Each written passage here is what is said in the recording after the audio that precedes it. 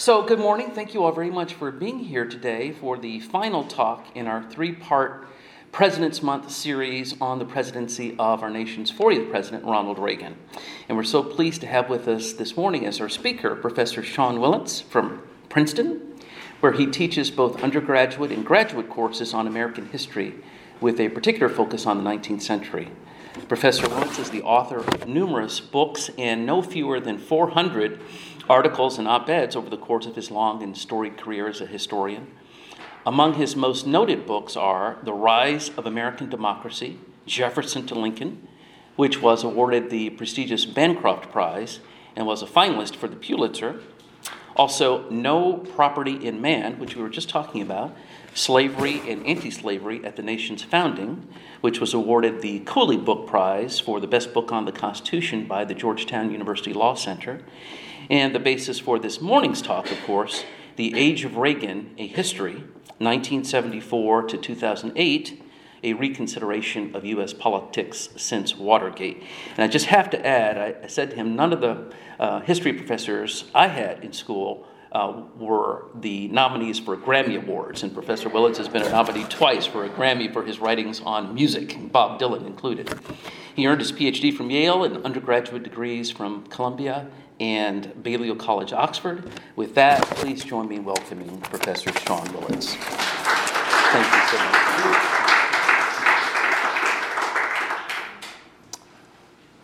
Thank you, Claude. That was wonderful.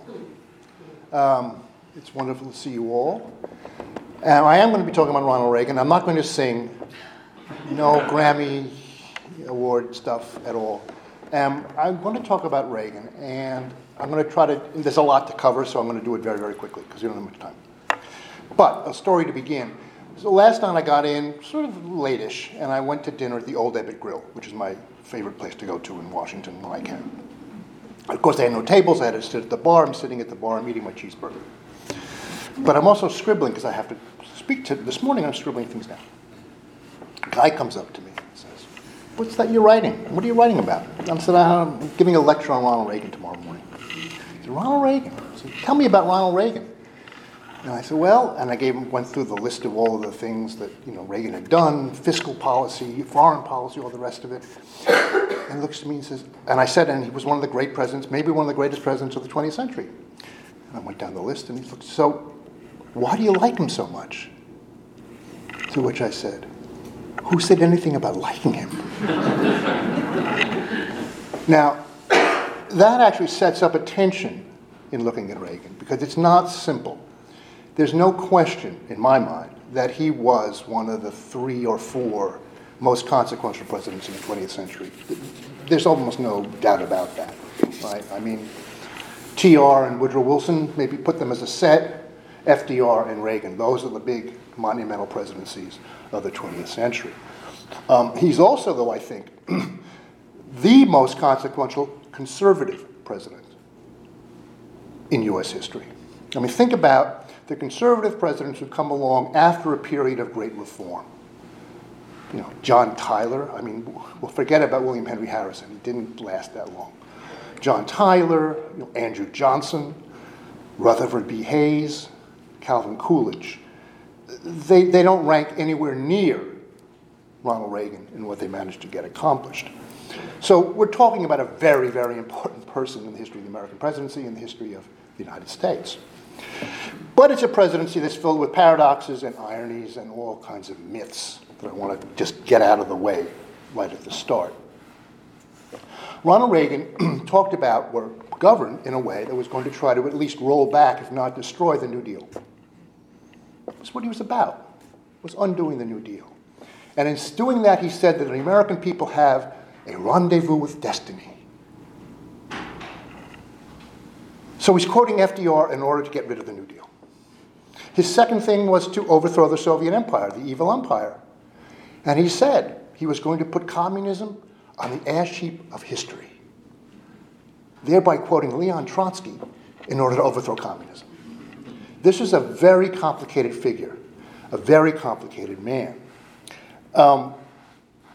There are lots of ironies, lots of things I could go through. I mean, he's the first union president who's elected president of the United States, not exactly a pro-union president of the United States.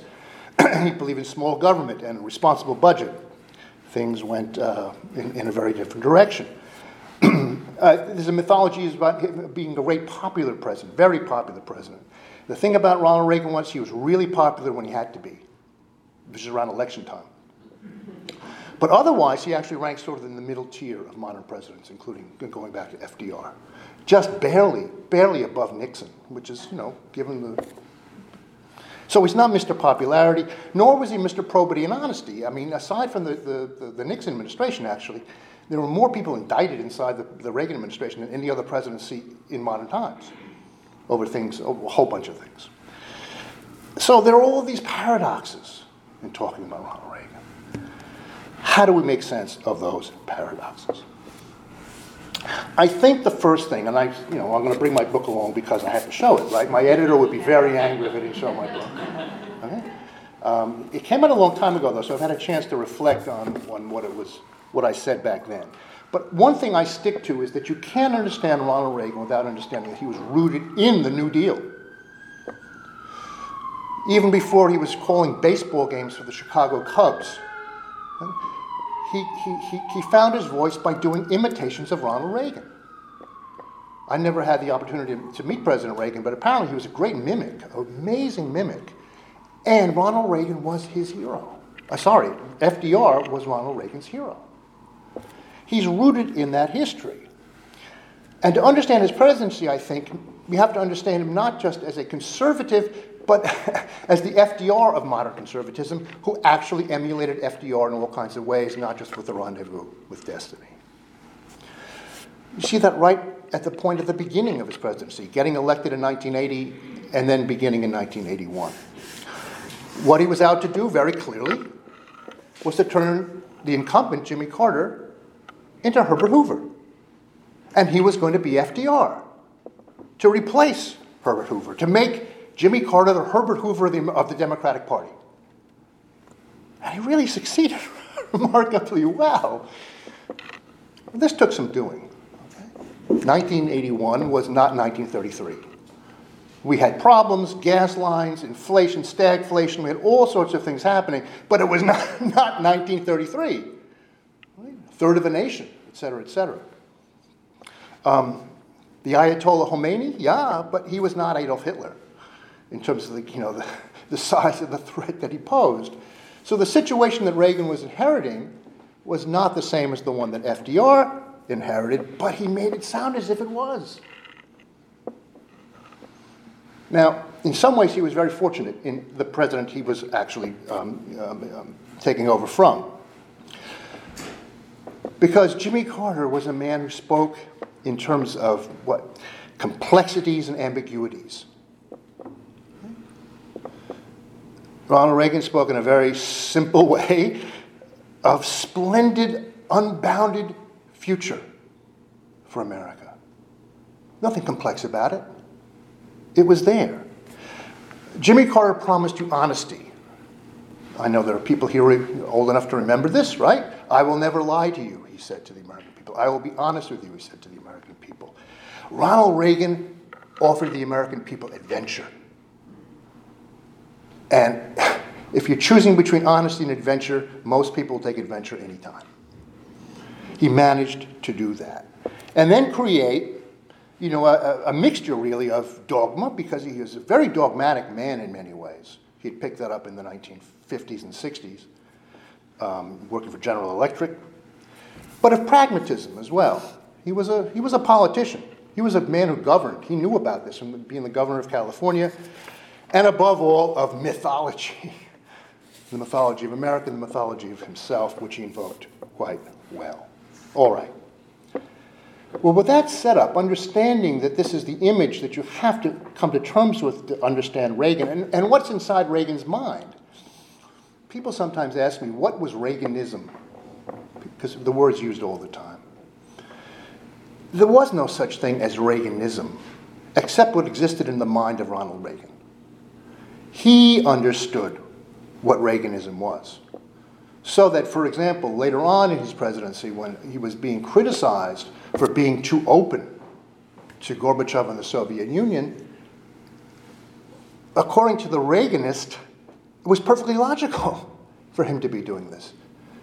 He was not bound strictly to the dogma of those around him, although there was plenty of dogma of people around him. He was very much sui generis. He was very much of himself. But the question now I think we have to talk about very quickly is, well, so what? What happened? What actually happened, as opposed to the mythology? We can run it down. This is not, matter of interpretation. It's pretty simple. On the domestic side, he made extraordinary changes, introduced extraordinary changes to the way that government had been run. Even though the government did not dwindle, nevertheless, policies changed dramatically. Above all, and he himself said this, the most important thing that he did was to change the fiscal structure of the United States government, the tax policies, supply-side economics. Right? The idea that basically cutting taxes is the way to future prosperity. And indeed, boy, did he cut taxes. At least taxes on the people who were most affluent. The top marginal rate, which was 70% when he came in, was dropped right away to 50%. The 1981 tax bill, and then in 1986, the tax reform bill occurred as well, which solidified many of those things, although it also changed as well. It led to a massive redistribution of wealth and income to the top. His economic advisor, David Stockman, was famous for once having admitted that what was called supply-side economics really was trickle-down economics. That you enrich the rich, and the rich will enrich the poor, which never happens. Or it can happen in theory, but in fact, investment, in fact, did not occur in the way that he expected it to happen.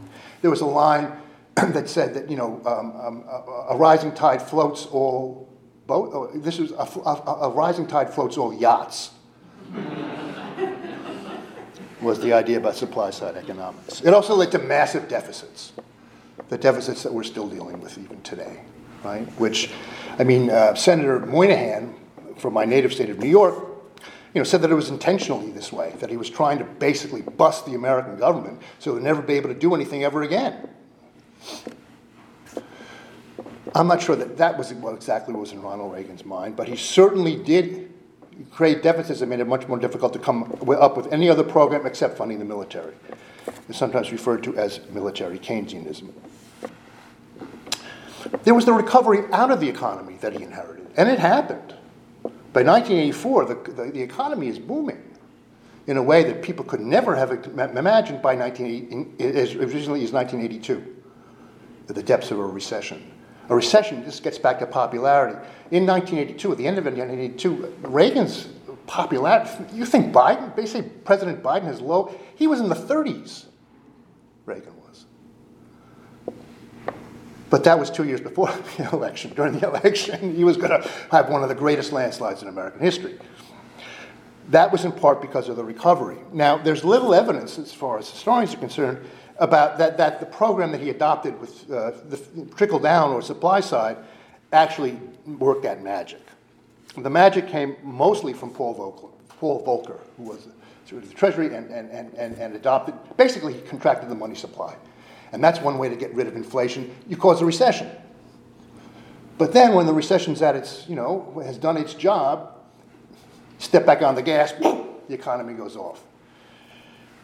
With Reagan, it's very interesting. There are these figures that really deserve much more attention than they get. Paul Volcker's one of them. Now, I say that not because Paul Volcker came to teach in Princeton, not because Paul Volcker actually lived in the house that I lived in for a while. I have lots of reasons to like Paul Volcker. He was very tall, he was very, but I think the record is clear on all of that. Other things, deregulation. Vast deregulation, in many ways undoing some of the things that had been overregulated, but then maybe doing some things that were not so overregulated. I think the legacy of this, there are many legacies of this in terms of antitrust law. I won't go into all of them, but one of the things you'll recognize is the fairness doctrine and the getting rid of the fairness doctrine, which was a form of deregulation. So that the communications that we have today in political commentary would have been impossible without the elimination of the fairness doctrine, which was very, very important to conservatives at the time, because they thought that Walter Cronkite was, a raging liberal. Raging liberals disagreed. Okay, what else? Unions. I mean, he was the union president who really went after the unions, beginning with the breaking of the PATCO strike in 1981. I don't have the figures in front of me, but if you look at when I was a young person coming up in the world, union rates in the 50s and 60s were something like 33, 34% of the private sector workers were unionized. By the time Reagan was over with, we were already on the downward decline that we see today. The courts. This is very, very important. People who look back on the Reagan administration sometimes think about the Robert Bork nomination. You all remember that, the Robert Bork nomination? And how he failed because the liberals got up, and it's even become a verb to be borked. I'm sure in this town you all know about what it's like to be borked. Now, the fact was that was the exception to the rule. With his Attorney General Ed Meese, in line with Leonard Leo still around, the Federalist Society, there was a conscious decision made to appoint more and more conservatives to the federal bench. And that is very much with us today, and we're seeing the fruits of that today, in what the Supreme Court looks like now, but not just the Supreme Court, it's the entire federal judiciary. That was an important thing that he did. On civil rights, there was real regression, no question about it. People talk about how Reagan, very early on, one of his very first speeches in the 1980 campaign was in Neshoba County, Mississippi, where he went to Philadelphia, the town where Goodman, Schwerner, and Cheney had been murdered in 1964, and gave a speech in which he said, "I'm all for states' rights." Well, that was part of the Republican Party changing itself, but nevertheless, he installed a civil rights division at the Department of Justice that was duty-bound to roll back many of the civil rights laws that had come about, especially in the 70s and 80s, in the aftermath of the Voting Rights Act in 1965. William Bradford Reynolds and a young Clarence Thomas really went after those laws, or did their best. They didn't do as much as they aimed to do, but they did their best to contract, especially things that were concerned, or that had gotten the reputation of being concerned with affirmative action. They actually politicized affirmative action. Foreign policy. Well, we begin with the Reagan Doctrine. What was the Reagan Doctrine? He never used the term. The White House never used that term. But the Reagan Doctrine, which was actually invented by Charles Krauthammer, a local columnist, you may remember. Charles invented the term. It meant basically that we were no longer going to contain the communism. We were no longer going to contain the Soviet Union. We were actually going to roll back the gains that had been made, that they had made in Eastern Europe and elsewhere, especially in Central America, to a lesser extent in the Middle East. It was actually undoing. We're not just going to contain, we're going to undo. Much more aggressive approach to what was going on. His future national security advisor, Richard Allen, once said, "What are you going to do about the Russians?" Reagan is reported to have said back to him, "It's really simple. We win and they lose. What do you think of that?" Well, in fact, that was prophetic. I mean, we won and they lost, kind of. Although the results may not be completely in, but that's another story.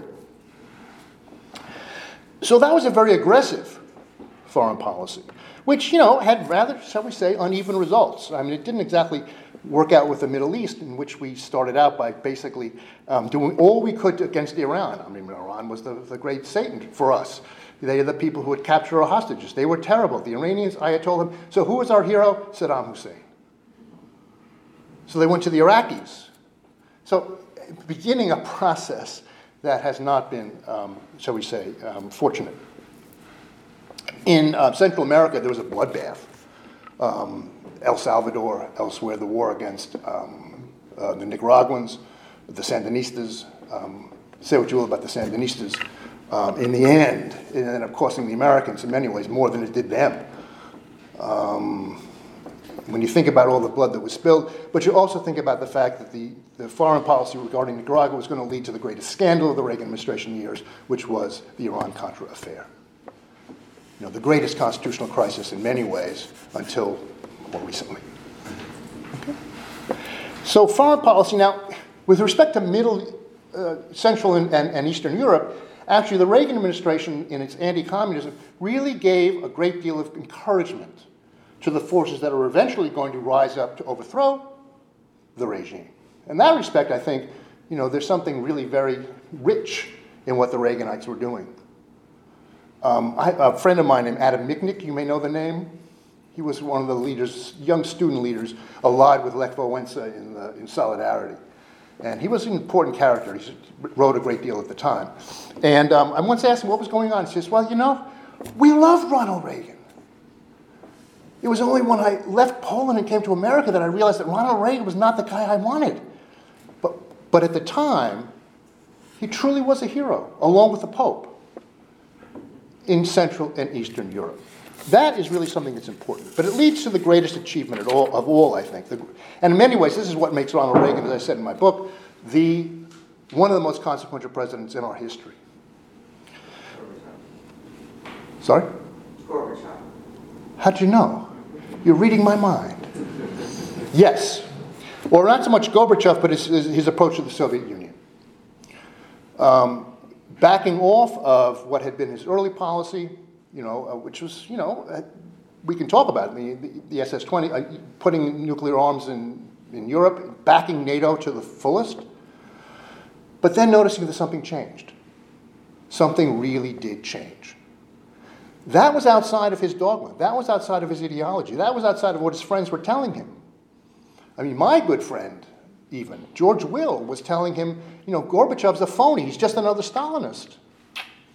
Reagan had a different idea. Why did he have a different idea? One of the most important secretaries of state in American history, I believe, is George Shultz.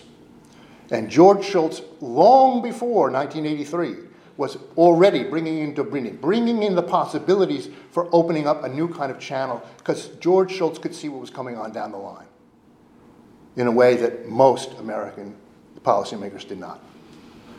It was not going to simply be, a succession of Andropovs in the Kremlin. Something was happening, and George Shultz understood that, but also started opening things up. There was Reagan's own fear of nuclear annihilation. People didn't understand that. People thought of him as this, bloodthirsty American who's going to blow over. No. He genuinely had a fear that if things got out of hand, the world would destroy, the human race would destroy itself. And that was foremost in his mind even as he was talking about the evil empire, he did not want to see it end up in nuclear war. He wanted to see it happen in a different way. He was going to build up American armaments, as he thought, and force the Russians into bankruptcy, and that's where the Cold War was going to end. That's not what happened, but nevertheless, he feared nuclear annihilation. Iran-Contra actually had a flip result. It's a terrible constitutional crisis. There's a whole chapter about it in my book. It's very complicated, but it's also very shocking what happened. Nevertheless, after Iran-Contra, Reagan, with the advice of his wife, Nancy, who was another sort of hidden force in all of this, got rid of the zealots. Oliver North, he called him an American hero and showed him the door. And then he called him an American hero again, but he was not in the room. Howard Baker was going to be there. He got rid of the zealots and put in the pragmatists. And that included foreign policy. And that was just at the moment when he embraced Gorbachev. Oh, the one other person who was important of all this was Margaret Thatcher. Because it was Thatcher who Reagan, it was a political love affair, if ever there was one. It was she that told Reagan, Gorbachev is a man you can deal with. You can do business with this man, do it. It was very important in shaping Reagan's thinking vis-a-vis Gorbachev. Now, there's an argument about who did more to end the Cold War, Ronald Reagan or Mikhail Gorbachev, and we can talk about that later. But that's a very quick run-through of what Reagan accomplished and didn't accomplish. What is his legacy for today? People often sometimes ask me, when they remember that I did this book. If Ronald Reagan was back to life and looked at politics today, what would he think? And it's the same thing that I think anybody who didn't survive very far into the 21st century would look at today's politics and just not recognize it. Just not recognize it. He would have said, huh? But he would have recognized, some, what do we call them?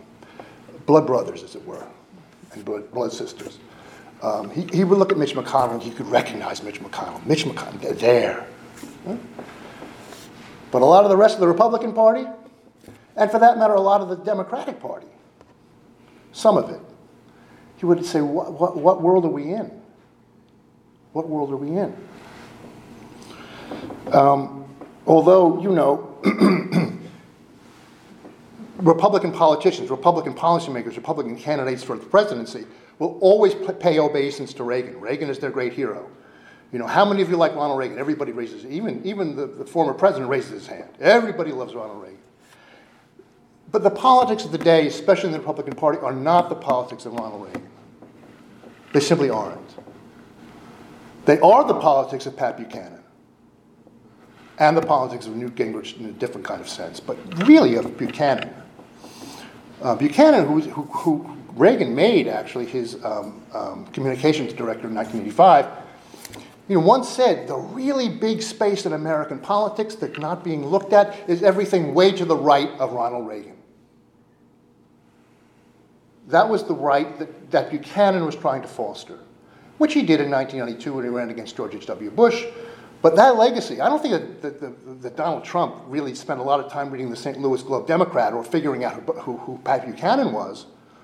But that strain inside the party, which was recessive, at least among the establishment, not necessarily among the rank and file, who really loved his speech in 1992, by the way, Buchanan's speech. But that strain, that's what we have today. It's not what Ronald Reagan stood for. It's something very different. And yet, and I'll really close with this. We can do it on time, by the way. You're fine. Okay, good. I'll close with this. Oh, and then, of course, Newt Gingrich.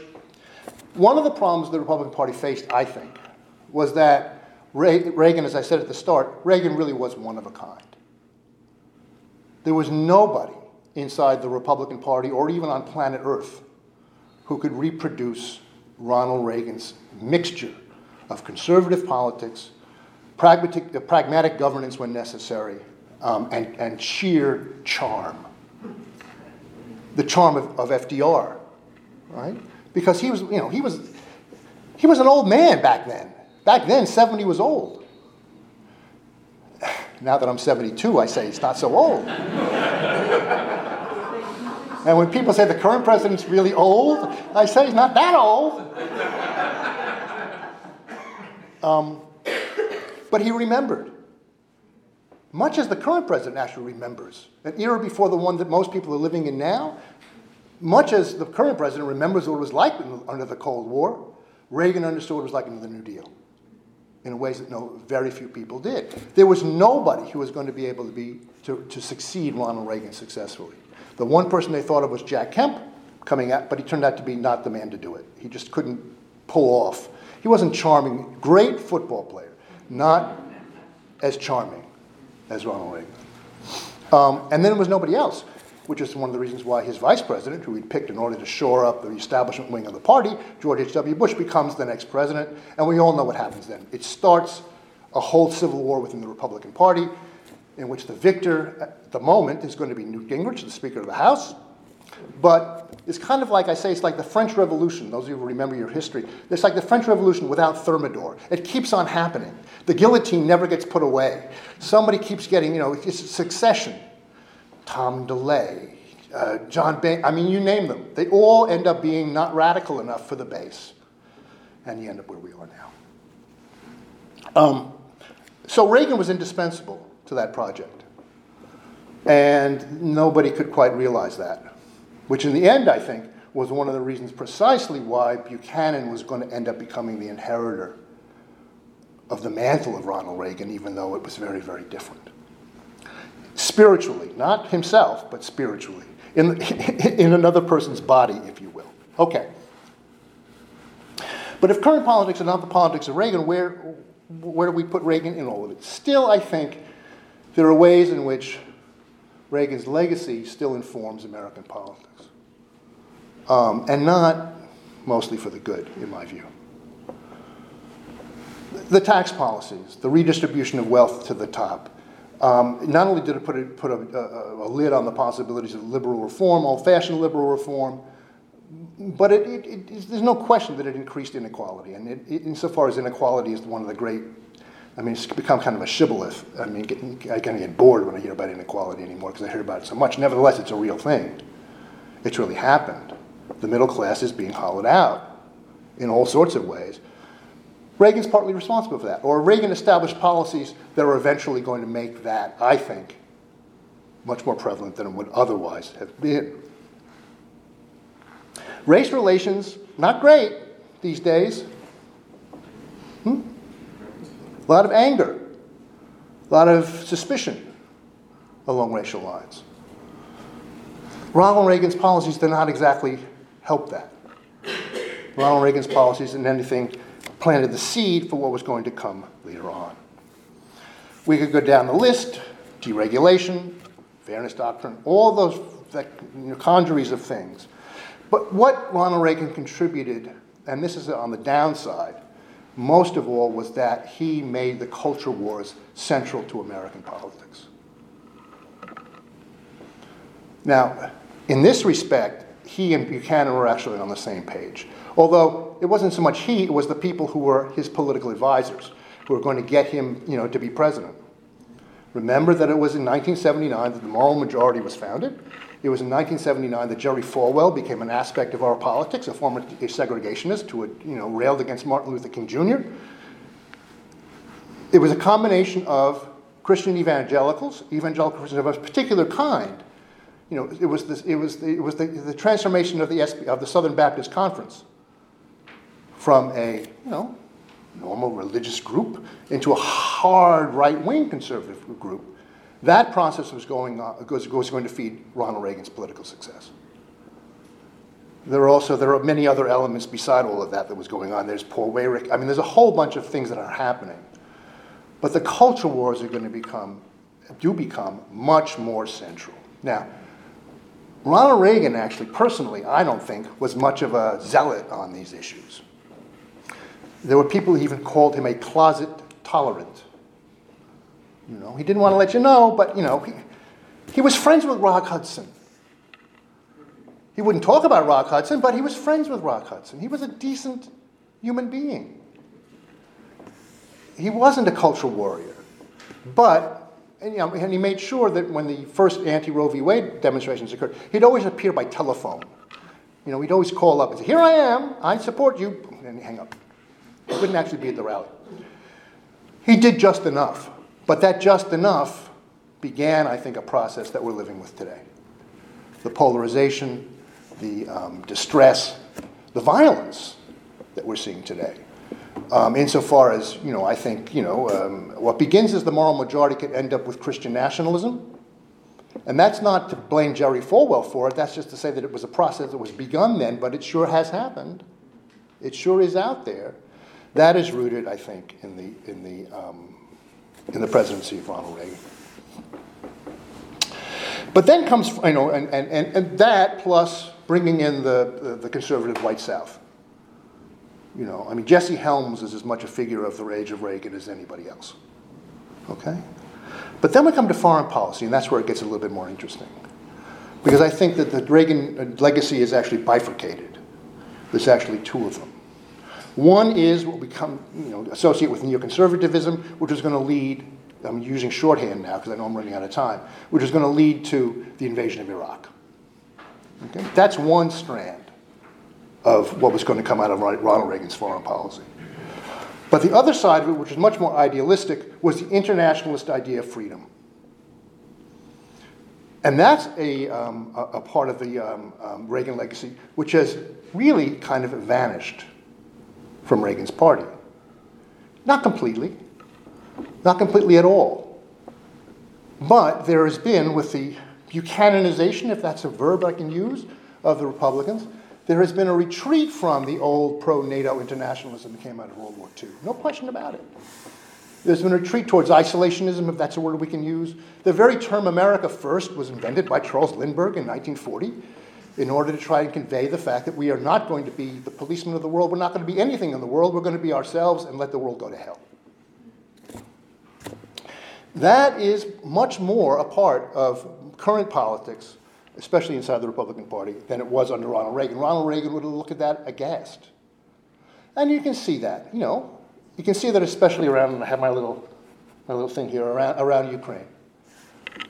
The Republican caucus is actually much more pro-Ukraine than people might imagine if you only listen to the people who are the loudest. If you listen to Mitch McConnell, if you listen to Lindsey Graham, who's a great supporter of Trump's, they're all for this. They get it.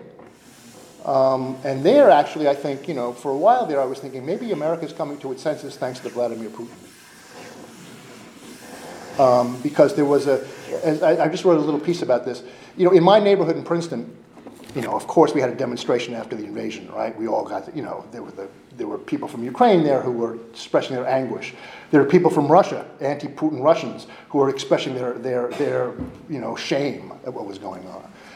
That's Princeton. Outside of Princeton, however, voted very heavily pro-Trump. And if you drove out to Princeton in 2022, you would still see the old little cardboard signs, Trump Pence 2020, as an act of defiance. But after February 24th, you'd also see yellow and blue flags. I was thinking, there's some connection here which is actually kind of hopeful about where America might be headed. That is also the hopeful side of Ronald Reagan's legacy.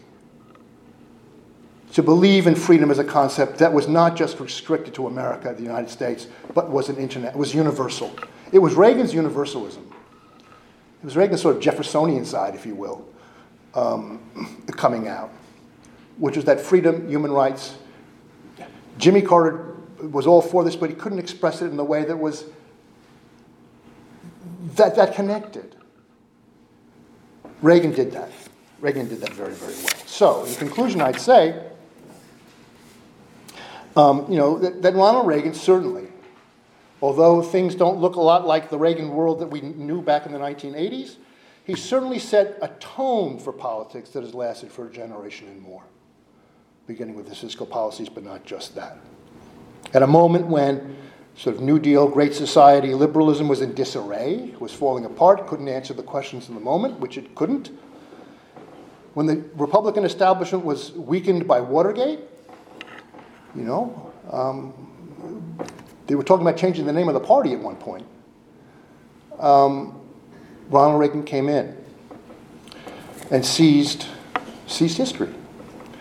And, as best he could, it was by no means total, but as best he could, he bent history in his direction. To that extent, Ronald Reagan is still very, very much alive, and his legacy is still very much alive. It's up to the rest of us to figure out what to do with it. With that, I'll close. Thank you very much.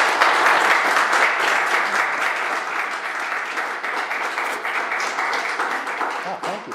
Thank you. Questions? Yes, ma'am. Thank you so much. Before you ask, because you all know a lot more about this subject than I do. I'm very frightened at the moment, okay? Because you're here, you're in Washington, you know this stuff. So if I don't know the answer to something, I will be honest and just hope that you can find it somewhere else. I don't think my question was here. Oh, it's okay. My sense is that President Reagan had a reputation at the end of the day that compromise was better than inaction, especially his relationships with Congress and Tip O'Neill famously. I'm just curious if you think that how, A, did he thread the needle to do that in light of the right wing kind of sitting on his shoulder watching what he was doing? And do you think some of those compromises fed into their anger, which created That's an interesting question. It's a good question. I mean, yes, his showing up by telephone did not make the people very happy, But yes, Ronald Reagan was was an ideologue who knew how to govern, and so he had these, sometimes crazy ideas actually, like trees cause pollution and stuff. Remember some odd ideas out there. He has doubts about natural selection. Well, we can talk about natural selection, but he wasn't so sure about that. But first of all, part of the answer is the right wing then was not the right wing now. I mean, it did not have the kind of force that it has on current Republican policymakers and people there. So Ronald Reagan could count on the right. Where were they going to go? Were they going to go to George Bush? No. So he was it. So he didn't have to worry about them. He could take them for granted, which may in the end have hurt his cause down the line, but at the moment, no. But threading the needle, I mean, Reagan understood. He had understood this as governor of California. When he became governor of California, he knew nothing about what it meant to be an executive of any kind except for the union. In 1966, 67, he was asked by some reporter, what are you going to do as governor? What are you going to do down in Sacramento? To which he replied, I don't know, I've never played a governor before. But he was very astute politically. And he was astute politically coming out of his presidency of the Screen Actors Guild and coming through the whole McCarthyite business. And he knew how to negotiate. I won't even call it compromise, it's about a negotiation. If you begin with the idea that you're negotiating something, not out to win something, but negotiating, you're going to end up in a different place. And he understood that. And he was a negotiator. And he did all sorts of things that people don't remember him doing. I mean, he actually passed a big pro-abortion bill, as it were, in California while he was governor. Or just changing the rules. It was, was it before? Yeah, it was before Roe v. Wade. But but that was a political move. So that yes, Ronald Reagan's still inside the normal round of American politics, what we think of as American politics, in which there is room for negotiation, in which you do have two sides that at least nominally respect each other. Chris Matthews wrote a whole book about this. The respect between Reagan and Tip O'Neill was an example of all of that. Two Irishmen. I mean, Reagan's Irishness was not. Tip O'Neill's was solid. Reagan's was a little bit fictive, but nevertheless, they would get together and have a glass of Bushmills or something, every once in a while. I mean, that was in Reagan's style as well as his politics. And forget it, right? I mean, this town, yikes. Although that started in the 90s too, when I was last living here around the clock. You could feel it already changing. Got time for one more? Oh, I'm sorry, I'm going on too long myself. Please. Okay. Yes, sure. A few years ago, my wife and I visited the Reagan Library. Mm-hmm. One of the things I was struck by there was a book, one of the artifacts there, of notes he had taken as he was going around from town to town, chicken dinner to chicken dinner, as a spokesman for GE. Right. Writing down lots of apples. Could you talk a little bit about the education of a young man, or not so young man at that point, and how that played out in terms That was absolutely crucial to his political education, what happened in those years. It was after he had given up the presidency of the Screen Actors Guild. He was no longer really an actor. He had really ended his career as an actor. He was going to be on Death Valley Days. Remember that on TV? Okay. 20 Mule Team Borax. But he got the job with General Electric. General Electric would send him around from plant to plant, as you say, chicken dinner. But I mean, these small groups. He was intimately involved. But he was also going around with people who were beginning to teach him the hard right lexicon, and the anti-Roosevelt. This is where he was transformed from an FDR into an anti-FDR. It all occurred in that period. And he gave these speeches over and over and over again. They were going to morph into what became known as the speech, which he gave in 1964 in support of Barry Goldwater. People said that if he had run in '64, he might have even beaten Johnson. I don't believe that, but nevertheless, he was much more effective at getting the message across. That was all honed as he went around with General Electric, and also I think it's one thing to be a screen actor and have no audience in front of you. People don't realize that it's not quite the same thing as being a real actor, a theatrical actor, where you like I am right now, feeding off an audience and having an audience feed off of you. He got that, and he learned how to do that, which then, of course, projected very well on television. So that was part of it as well, was his ability then to become, and he was really good at public speaking. I mean, he would have these things on little index cards with all of these right-wing nostrums and stuff. Most of them pulled out of Reader's Digest, and he'd memorize them, and he could spout them, and he'd look perfectly natural. He was really good at that. So, in terms of style and in terms of substance, in terms of his transformation intellectually into a highly dogmatic conservative on all sorts of issues, that was it. The only other small thing I would add is that the Screen Actors Guild, his run-in with the communists in Hollywood made him very angry. And, and that was real. I mean, there was a real struggle. It wasn't all made up by the right wing, by any means. So I think that is what solidified his anti-communism. Just seeing how the communists operated politically made him dedicated to ending it. Everyone, please join me in thanking for coming. Thank you. Thank you very much. Thank you very much.